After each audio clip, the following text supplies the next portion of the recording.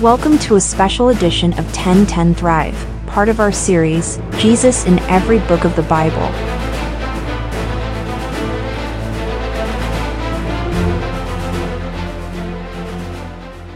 Your Majesty, you summoned me? Yes, Ashpenaz. I wish to have a proclamation disseminated across the empire. Summon the scribes. At once, my grace. This is my decree. To all peoples, nations, and languages that dwell in all the earth. Peace be multiplied to you. I thought it good to declare the signs and wonders that the Most High God has worked for me. How great are his signs, and how mighty his wonders. His kingdom is an everlasting kingdom, and his dominion is from generation to generation. These are encouraging words. Could it be that the king has truly been converted? It is not for us to say. Indeed, he has had an encounter with the Almighty. But has his heart been changed? Elohim will be the judge. Who is that now? I will go and see. Chief Eunuch, what can we do for you? You have been summoned to the royal palace. You must go at once. We're coming with you. Belteshazzar, come in, come in, come in. I will not waste any time. I was at rest in my house and flourishing in my palace. I saw a dream which made me afraid, and the thoughts on my bed and the visions of my head troubled me. And so I commanded every wise man in Babylonia to appear in my court so they could explain the meaning of my dream.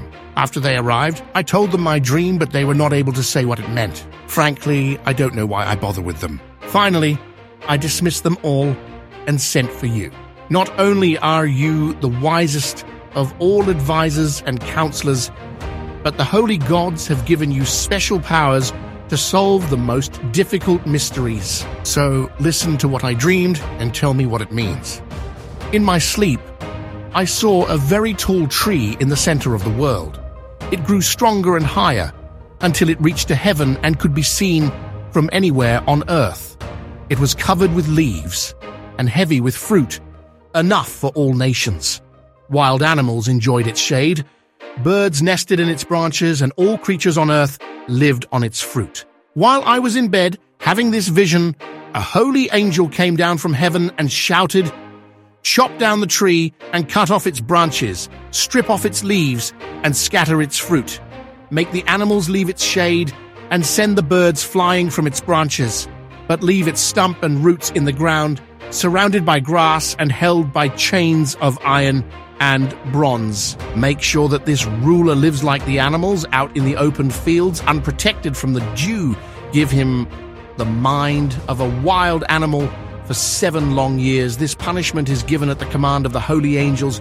It will show to all who live that God Most High controls all kingdoms and chooses for their rulers persons of humble birth." Belteshazzar, that was the dream that none of the wise men in my kingdom were able to understand. But I'm sure that you will understand what it means.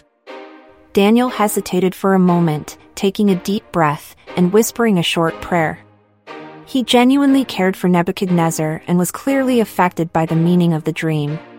Your Majesty, I wish the dream had been against your enemies, but this is meant for you. You saw a tree that grew so big and strong that it reached up to heaven and could be seen from anywhere on earth. Its leaves were beautiful, and it produced enough fruit for all living creatures. Animals lived in its shade, and birds nested in its branches. Your Majesty, that tree is you. Your glorious reputation has reached heaven, and your kingdom covers the earth. Then you saw a holy angel come down from heaven and say, "Chop down the tree and destroy it, but leave its stump and roots in the ground, fastened there by a chain of iron and bronze. Let it stay for 7 years out in the field with the wild animals, unprotected from the dew." Your Majesty, God Most High has sent you this message, and it means that you will be forced to live with the wild animals, far away from humans. You will eat grass like a wild animal and live outdoors for 7 years, until you learn that God Most High controls all earthly kingdoms and chooses their rulers. But he has given orders not to disturb the stump and roots. This is to show that you will be king once again, after you learn that lesson. Your Majesty, please be willing to do what I say. Turn from your sins and start living right. Have mercy on those who are mistreated. Then all will go well with you for a long time.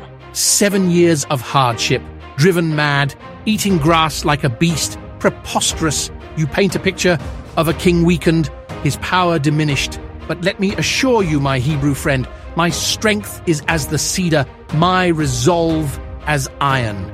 For the sake of our friendship and for your years of loyal service, I will not punish you for this insolence. But mark my words, my reign will not be defined by your pronouncements of doom, but by the enduring glory of Babylon, forged by my will and my might alone. About 12 months later, Nebuchadnezzar was walking on the flat roof of his royal palace and admiring the beautiful city of Babylon.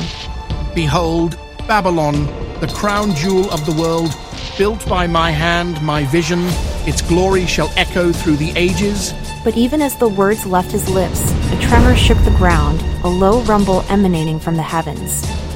The sky darkened, an eerie wind whipping through the gardens, tearing at the king's gold-embroidered cloak. And then a voice spoke to him. Nebuchadnezzar, this kingdom is no longer yours. You will be forced to live with the wild animals away from people. For 7 years you will eat grass as though you were an ox, until you learn that God, Most High, is in control of all earthly kingdoms, and that he is the one who chooses their rulers. The mighty ruler, once cloaked in pride and splendor, stood frozen, his boastful words still lingering in the air.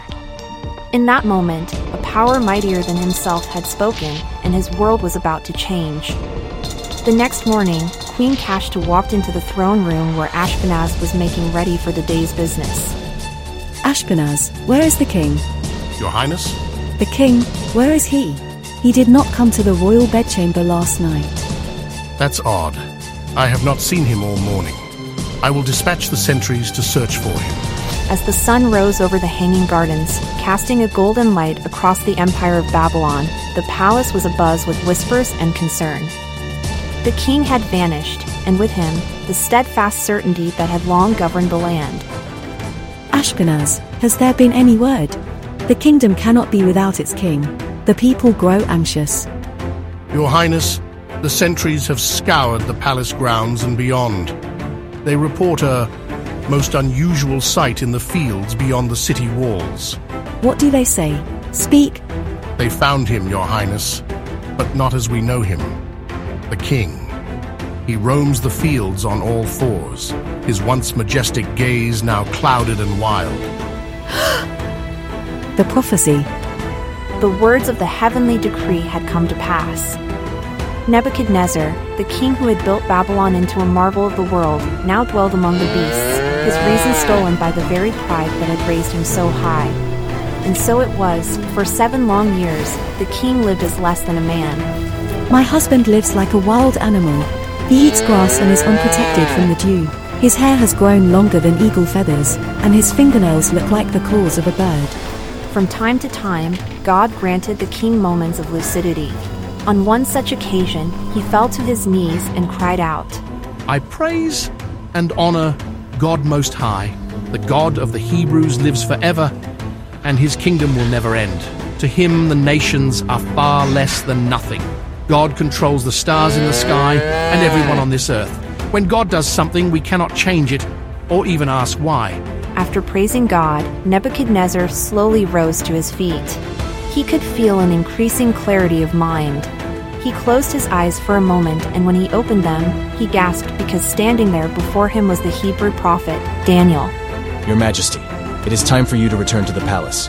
God has forgiven you. You have been healed, and your kingdom has been restored to you. Is this another dream? Are you an apparition?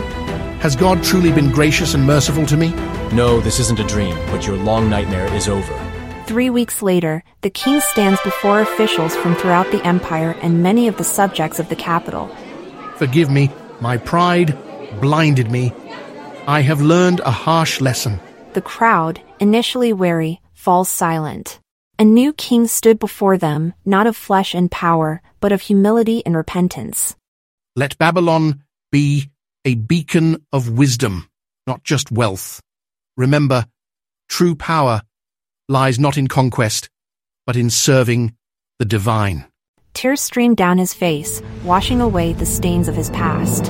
The sun breaks through the clouds, casting a hopeful light on the fallen king and his redeemed city.